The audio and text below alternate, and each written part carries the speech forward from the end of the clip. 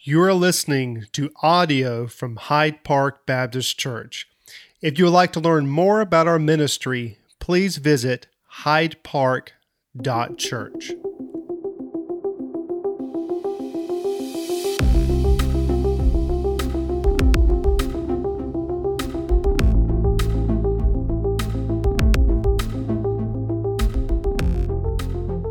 If you have your Bibles, turn to Acts chapter 9 as we continue to make our way through the book of Acts.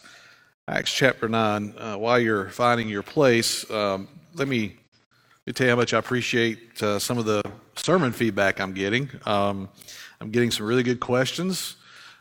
You guys are really tuning in and checking in, and of course, all the data stuff that Bobby and Pastor Bob and Pastor Ryan look at, they're tuned in to all that and how many views and shares and all that stuff. But I base it more on the feedback I get through emails and Facebook messages and those kinds of things. And I'm just very thankful for you guys tuning in and being faithful to that. I know it's different, and we can all kind of understand how valuable and how wonderful it is when we can gather back here, and we're all looking forward to that. But I really appreciate the faithfulness of our fellowship and continuing to watch and tune into the videos. So I'm very thankful for that. I have a confession that I need to make, and that is, and my wife is going, I know my wife's watching this morning. I know she's going to grin when I talk about this because it's been an ongoing thing in our marriage. Nothing major, nothing big. It's just an issue that I've got to work through and get over. And I don't really know where this comes from. And maybe I'm the only guy that deals with this. I don't think that I am. But I have a confession to make. I have a habit of running our cars, the gas tanks, down to almost to the vapors in the gas tank. I don't know what it is. It's like this obsession in me that I can't fill the tank up until it's like just coasting into the gas pumps. And it's almost, I don't know why, and I don't know where I developed this. I don't remember my dad necessarily doing this, but somewhere down the road, I have picked up this idea that I don't like going to the gas pumps, and I'm going to run it down to the very bottom of my gas tank before I pull in. And when we go on trips, if we go back to visit my mom and dad, or we go on vacation, my wife, she won't say this, but she's watching out of the corner of her eye the gas needle, because she knows what I'll do. She knows that I'll run it right on down to E, and I'll just keep passing exit after exit after exit of gas stations, because I always think I've got at least 20 more miles. And for some reason, I have to run the tank down. I don't know why that is. And the conversation will go something like this. We'll be driving along, and she'll say, honey, I think you need to stop and get some gas. No, we got plenty. I've got plenty of gas. No problem. And the car that we've got now actually has a little mileage countdown over here. It tells you how many miles you have to go. I hate that thing.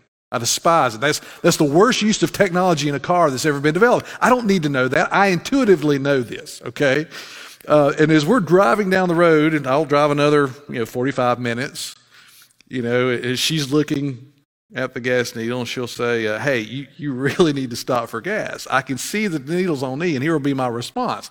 I'll say, well, if you'll turn your head this way and look at the gauge from an angle, you'll notice that we've got at least an eighth of the tank, which is probably another 20 miles, so we're good. I can't tell you how many times we've had this conversation.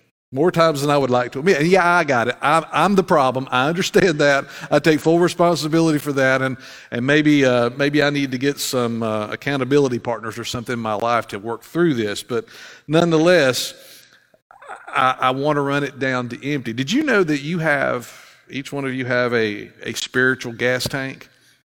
Every one of you do. And through this pandemic, for some of you, your tank has been getting a little low. What I mean by this is that emotionally, spiritually, you've been running on fumes. Part of it is because you're stressed maybe over your job, and rightfully so. I know that many of you have been furloughed and maybe even have lost your job, and I've been praying for you, and I've been lifting you up. For some of you, just the stress of not being able to get back to a routine. And your tank is running a little empty. Let me tell you what that looks like. There's a physical aspect to it. There's an emotional aspect to it. There's even a social aspect to it. It's when your tank gets kind of empty, your shoulders are kind of slumped forward. There's not a lot of spring in your step. there's a lot of anxiety and a lot of nervousness and, yes, even some anger. And then from an emotional standpoint, that begins to spill out of your life into those around you. And if that tank continues to run on fumes, it gets worse and worse. We've been reading, or I've been reading online about all of the issues that people have been going through this pandemic. And maybe this describes you. You've been depressed because you've been isolated, and you just find a lot of joy in being around other people. And because you haven't been able to do that, you've really gotten into a mode of depression. Maybe for the first time in your life, you are depressed. And the glass is almost perpetually either half empty or completely empty. And your spiritual gas tank and your emotional gas tank is running a little low. And then there's another segment of people in this pandemic who've actually kind of gotten rejuvenated through this. You found great pleasure and even great rest in having to step out of the routine. Before you couldn't come up with a good reason to stop the routine, but now that you've got one and you've had to stop all of the extracurricular stuff and you've had to stay at home more, you've actually gotten some rest and your tank's actually been filled up. All throughout the Bible, no matter where we see a key leader in the Bible, and there are many of them, if you look at Abraham and Isaac and Jacob and Moses and David and Daniel, then we can go on and on and on. Deborah, Hannah, whenever we see these key leaders in the Bible, oftentimes, almost always, if you look into their background or their life, you'll find this secondary person. It's not the primary person in the script, it's not the primary person in the narrative or whatever text you're looking at, but it's this key person that's in this person's life. And when you read the story of their life, this person that's always kind of in the background makes all the difference for that leader. As a matter of fact, if that secondary person had not been in their life at key moments, at key times where there were key decisions to be made, and that secondary person who just seems to be in the background gave the right advice, or gave the right words of encouragement, or gave the right boost at that very moment, that leader was able to accomplish what God had called them to accomplish. Their influence can be both for good or for bad. Those secondary folks, those people that are kind of in the background, they can either fill your tank up, or you guessed it, drain your tank out. You know who those people are, right? I know that none of you are those people, right? It's that person in your life that when you go to Walmart, of course now I know things are different, but back before everything started with the pandemic, when you go to Walmart, if you saw that person before they saw you, that person would never see you because you would go a different direction. The reason you do that is because they drain the life out of you. The exact opposite of what we're going to look at this morning in the name Barnabas. He was given the nickname Encourager. And Lord, don't we need people in our life who fill our tanks up? And that's exactly what those with the gift of encouragement or exhortation does. They fill up the tank. Now, not everyone has the spiritual gift of exhortation or encouragement, but that doesn't preclude any of us from participating in this spiritual gift. As a matter of fact, what I have found out is it comes down to a choice. That all disciples of Jesus, because of the love and the grace and the encouragement that we've received from Christ and the Holy Spirit living in us, we are already wired and geared and prepared and equipped to be encouragers. And what better time to be an encourager than right now? Because the world as it is draining the life out of us from all of the stuff that we see going on in the news, from all that we're dealing with in the change of routines and in our families and all this craziness. What we need right now is some encouragement. And we need some encouragers who build up, who fill up your tank rather than just drain you out. Let's take a look at Paul in verse 19 of chapter 9. It says, "For some days he's with the disciples at Damascus. And immediately he proclaimed Jesus in the synagogue, saying, 'He is the Son of God.'" Notice that. Paul, several things here we need to pay attention to. That as soon as Saul, meets Jesus on the Damascus Road, he's then escorted to Damascus because he's blind. He ends up in the house of Judas, not Judas the disciple, but another Judas who lives in Damascus. A man by the name of Ananias is visited by the Lord, and Ananias is told to go to that household and he'll find Paul there, or Saul, the persecutor. the persecutor of the church, that you're going to go there, you're going to lay hands on him, you're going to pray for him, he's going to receive his vision. Ananias goes, wait a minute. You mean the guy who's on his way to Damascus to probably arrest me and all my friends for following you? You want me to go lay hands on him and pray for him? Ananias does. The scales fall off of Saul's eyes.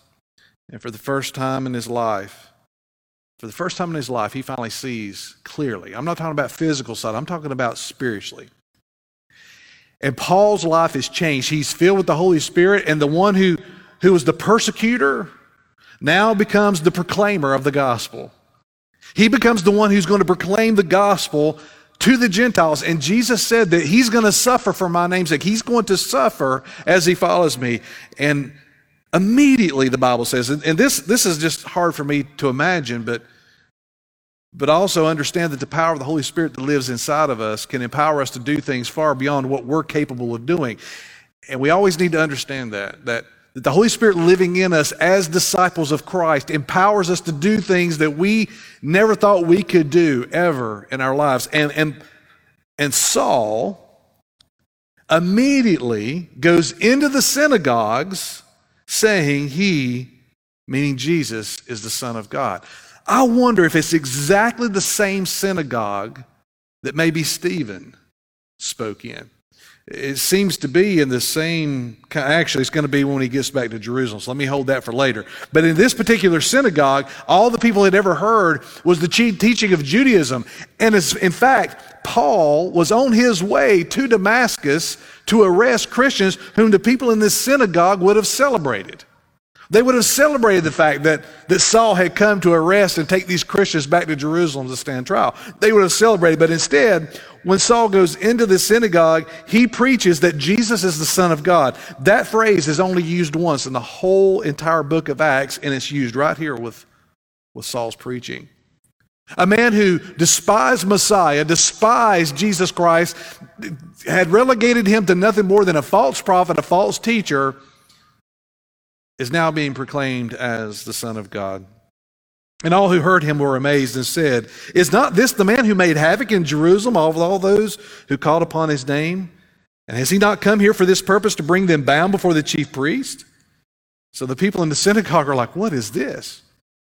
How is it that this man went from being the one who came to arrest people to the one who's now proclaiming Jesus as the Son of God, as Messiah?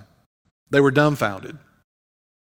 But in verse 22 it says, Saul increased the more in strength, and he confounded the Jews who lived in Damascus by proving that Jesus was the Christ. And this is on the heels, right after he puts his faith in Jesus and is indwelt by the Holy Spirit, he begins to proclaim the gospel and begins to grow in faith. And that is the path of every disciple of Jesus Christ. First of all, as we said last week, the contrast between who you once were and who you are now. There must be a contrast. There must be a difference between who you used to be and who you are now. And out of that contrast, the world sees the difference and they go, how could it be that that person was once this and now they're this? But not only that, but we begin to engage in the ministry of proclaiming the gospel. I am fully convinced that the person who puts their faith in Jesus at that moment, who is filled with the Holy Spirit, can go out immediately and begin to share the gospel. It doesn't mean that they understand all the theology and all the doctrine. It doesn't mean that they understand how that the Bible fits together and all that has taken place. But this one thing they know: I was once lost in darkness. I met Jesus and now I am brand new. Something has changed. I don't even know how to explain it, but I'm a brand new person. And let me tell you what that person told me about coming and putting my faith in Jesus. I believe at that moment they have what they need to be able to share the gospel, even if they don't understand all of it theologically. Not only that, but there's growth, that maturing and growing up in Christ. We see it in Paul's life here. And of course, some time has passed as Paul begins to pour back into the Old Testament scriptures and try to see, where did I miss it? I would imagine that as Paul goes back through the Old Testament, he's asking himself this question over and over: how did I miss the Messiah? Thankfully, he didn't. He met him on the Damascus Road. But in all of his theological training, I would imagine that Paul is wondering, how in the world are all of my brothers who are in Judaism, how can they possibly deny that Jesus is, in fact, the Messiah after he came and he died and he resurrected? And the Old Testament prophets were pointing to that. How could that be? He confounded the Jews who lived in Damascus, and he was proving that Jesus was the Christ. Can you imagine Paul taking the Old Testament and now proclaiming how the Old Testament is fulfilled in Jesus Christ? Well, as you can imagine, the people of Damascus, the Jewish people of Damascus, and eventually when he gets to Jerusalem, are not going to take too kindly to this. If you go to Galatians chapter 1, you don't have to, but Galatians chapter 1, verses 16 through 18, we find there that Paul gives us a little bit of background in what's happening here. He says that eventually, after he went to Damascus, he'll spend some time in Damascus, as we see right here. Luke doesn't give us this account, but Paul does in Galatians. Paul says that he then goes to Arabia for 3 years. If you'll notice in verse 23, it says this, when many days had passed. Luke kind of gives an indication there that he's talking about this time that Paul took, and it was 3 years that he goes to Arabia, and while he's in Arabia, he's preaching the gospel, but he's also digging into the Old Testament, and he's growing as a disciple and as a preacher and a proclaimer of the gospel. In other words, he's being equipped while he's serving the people of Arabia and preaching the gospel. And then after that, he'll come back to Damascus for a little while, and then he'll make his way to Jerusalem. And this is what it says in verse 23. He says, when many days had passed, the Jews plotted to kill him, but their plot became known to Saul. They were watching the gates day and night in order to kill him, but his disciples, notice that, Paul already has disciples by this point. People who are following him as an example. But his disciples took him by night and let him down through an opening in the wall, lowering him in a basket. So when Paul comes back to Damascus after being gone for 3 years in Arabia, and also in Galatians it says that one of the kings of that particular area had it out for Paul to kill him because he was proclaiming the gospel. They set up a trap for him at the gates. The disciples find out about it. Paul's disciples find out about it, the ones who were following him and being mentored by Paul. And they take Paul and they lower him in a basket down outside the wall so that he can escape. And guess where he goes next? He goes to Jerusalem. Verse 25. And when he had come to Jerusalem, he attempted to join the disciples. But they were all afraid of him, for they did not believe that he was a disciple. And I want you to get this picture. So on the one hand, Paul, has been rejected by his own people. Those of the Judaism, those of the Jewish faith, they have all rejected Paul because Paul is now a traitor. Paul is now a turncoat. Paul has now joined the enemy. And now, with incredible veracity and with incredible hatred, the Jewish people in Damascus and Jerusalem hate Paul to even a greater degree than those Christians that they've been wanting to arrest. And you know why they would hate Paul, right? Paul was one of theirs. Paul was one of their main leaders. He was the one who was being groomed to be a Pharisee. He was of the tribe of Benjamin. Everything on his resume said that he was going to be the guy for the future of Judaism, and now he's turned and he's went to Christianity. He's went to the way, and Paul is hated with an incredible hatred. But certainly the disciples will accept him, right? So when he gets to Jerusalem, where the hotbed of Christianity in Jerusalem, of course it has spread to places like Samaria and Judea, even to Galilee, Luke mentions here in this text. So certainly if he goes to like the starting place of Christianity, that's where he's going to be accepted. So he goes down to Jerusalem. And when the disciples see him, not necessarily the apostles yet, but the disciples, those in the crowd, those leaders who've been raised up in the New Testament church, they see Saul and they are very, very standoffish. They're not accepting of him because they're not quite sure what to make of this. So not only do those of Judaism have rejected Saul, but initially the body of Christ has rejected him. And you know why? They're struggling with, could this man really be the real deal?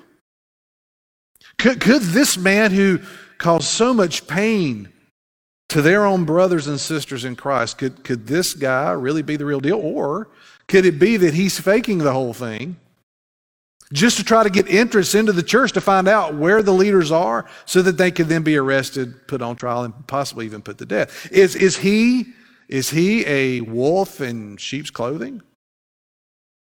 Well, initially, that's what everyone was thinking.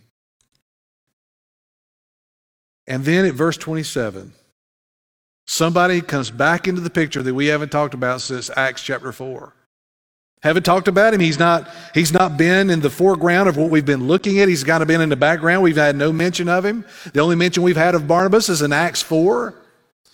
Theologians and historians tell us that Barnabas probably came to faith in Christ in those early waves of Christianity, possibly, maybe even when Peter preached right out of Pentecost. Who knows? But he's came to faith in Christ, and he's been growing and maturing in faith. We see that in Acts 4. And in Acts 4, we see that Barnabas is mentioned there simply because he sells a piece of property and he gives the full amount to the apostles to distribute to those who had need.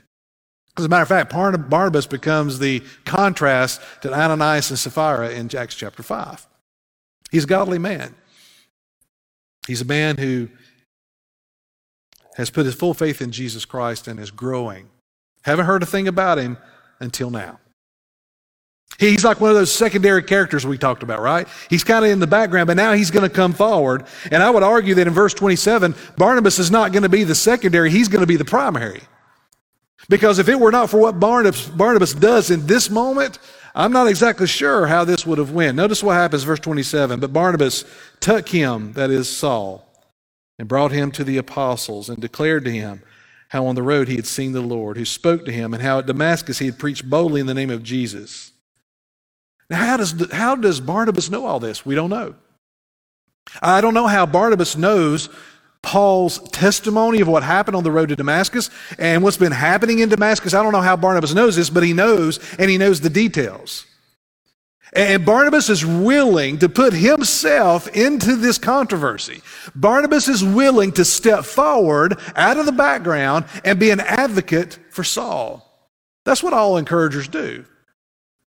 Encouragers are willing to step into the mess, whatever mess you find yourself in, and regardless of the cost, regardless of what it might mean to them or what it might cost them, they see that the need for encouragement in your life is so important at that moment. They're not really concerned about circumstances or anything else. They're not concerned about getting involved. They're not concerned about having to deal with whatever you're dealing with. They're not concerned about having to hear all of your problems.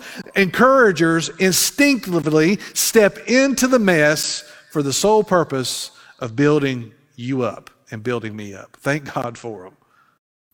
Barnabas is the primary here, not Paul. Paul hasn't got there yet. It's going to be a little while before Paul becomes that missionary and church planter that we all know and love. It's going to happen.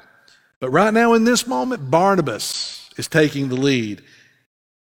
And he's simply being an advocate for Paul. Can you imagine what this did for Paul? Paul's got nobody. He's got a few friends and a few disciples in Damascus.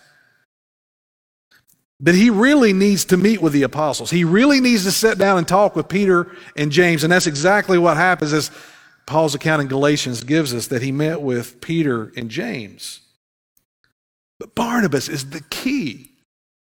Barnabas is going to be the key a few more times as we get on into the book of Acts. But out of the shadows comes Barnabas at exactly the right time, at exactly when Saul needed him, and does exactly what God needs Barnabas to do for Saul in that moment, because Saul has a mission to accomplish. And Barnabas becomes integral to that mission. Barnabas the encourager. Notice what happens. And after he brings Barnabas to the apostles, and Barnabas is the one who's speaking. Barnabas is advocating for Saul.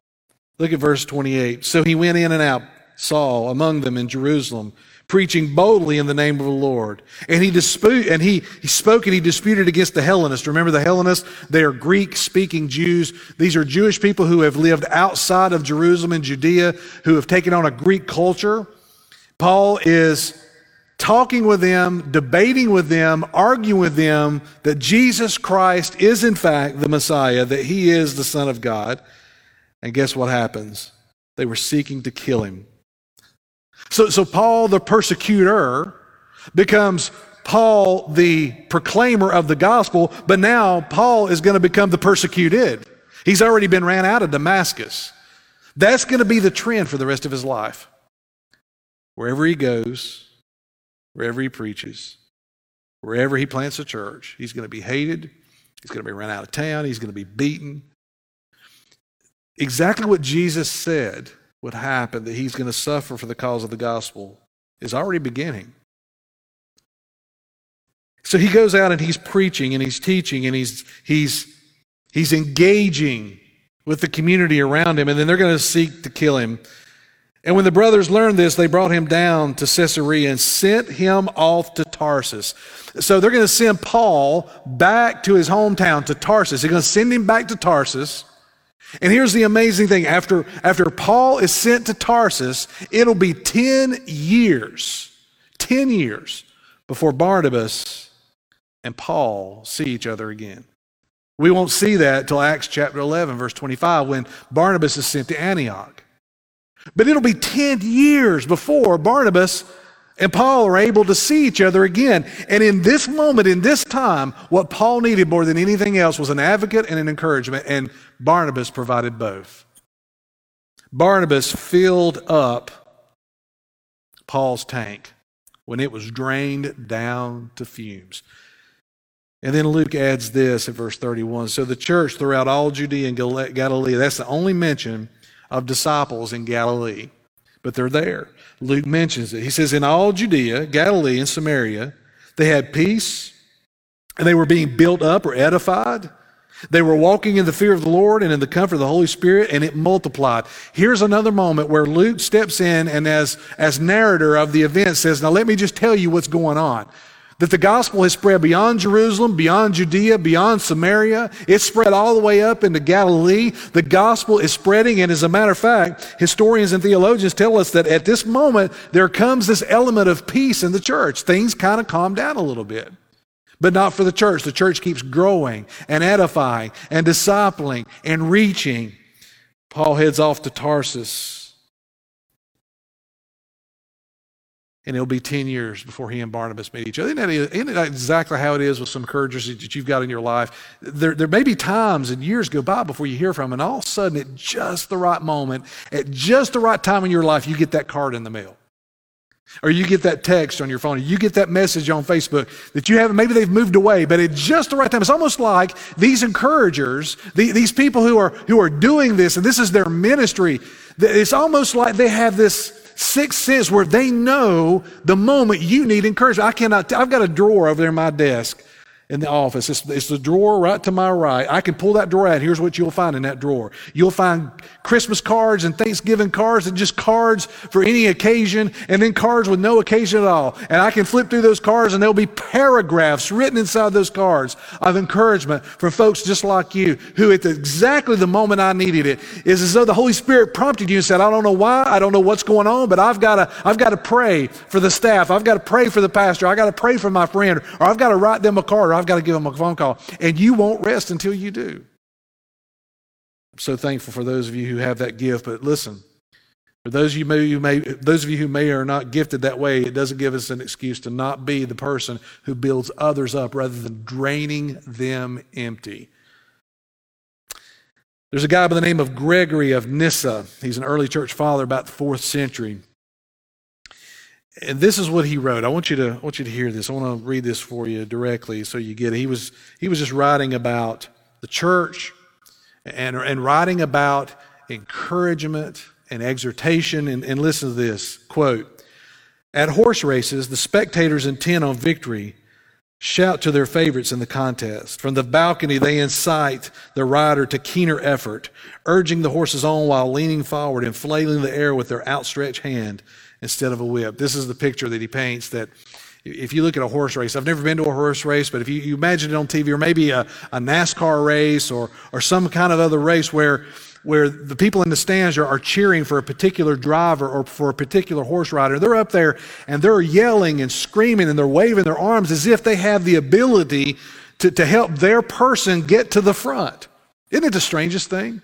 You can see it in football as well. You know, you're about to get that first down, and you're sitting on the edge of your seat, and the ball snapped, and the person's running, and you're waving your arms, trying to push your person or your race car driver, your horse rider to the front so that they win. Isn't that the oddest thing? As if we have the ability to actually do that, right? We're sitting in front of a TV or sitting in a high balcony at a race, and we're up there yelling our brains out for our particular favorite to get to the front. And then Gregory of Nyssa says this. He says, I seem to be doing the same thing myself. Most valued friend and brother, while you are competing admirably in the divine race, straining constantly for the prize of the heavenly calling, I exhort, urge, and encourage you vigorously. That's exactly what encouragers do. They're up in the balcony and they're yelling and they're saying, you got this. You can push through this. You're going to get through the pandemic. You're going to get back to a stage of life where you're going to have people around you. You're going to get back to that place, but just keep holding on. You keep running. You keep moving forward. You keep putting your faith in Jesus. You keep walking with Him. And not only for those who are disciples, but you think about what an encourager does for the person who's lost, who are also discouraged.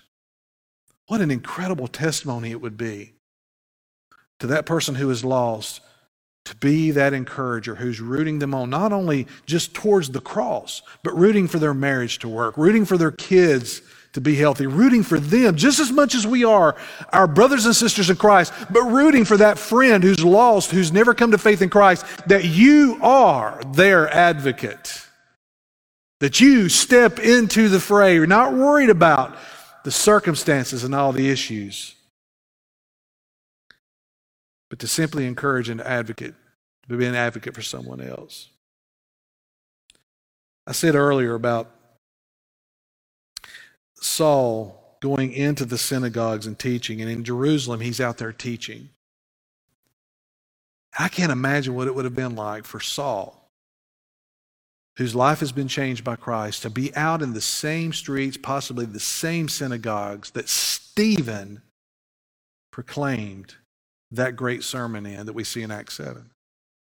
Can you imagine what's running through Saul's mind?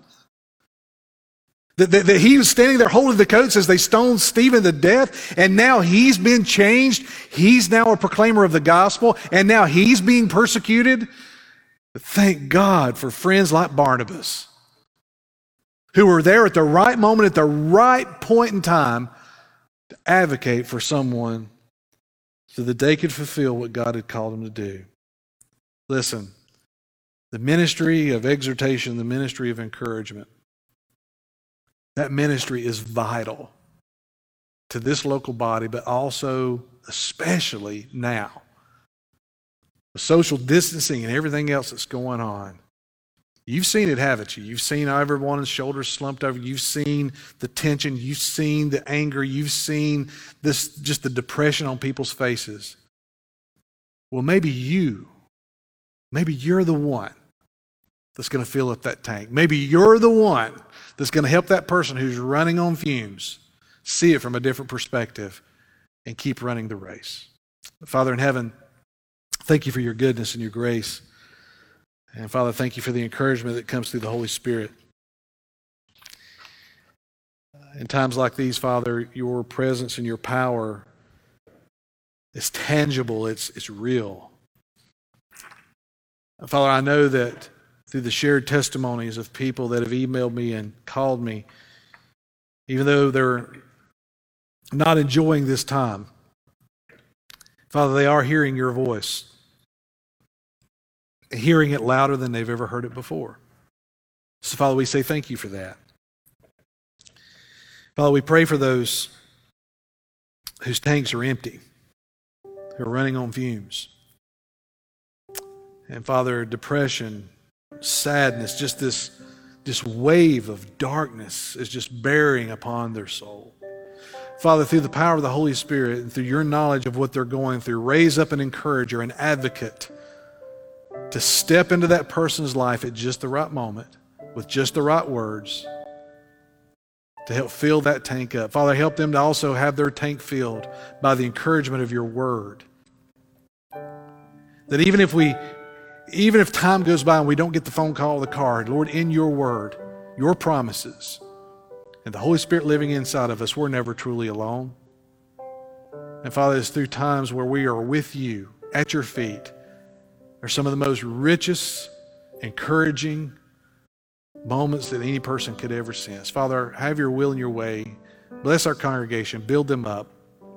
For the one that is lost, I pray, Father, that they would certainly find encouragement, not just to take another step, but to take another step towards the cross, to take another step towards repentance and faith.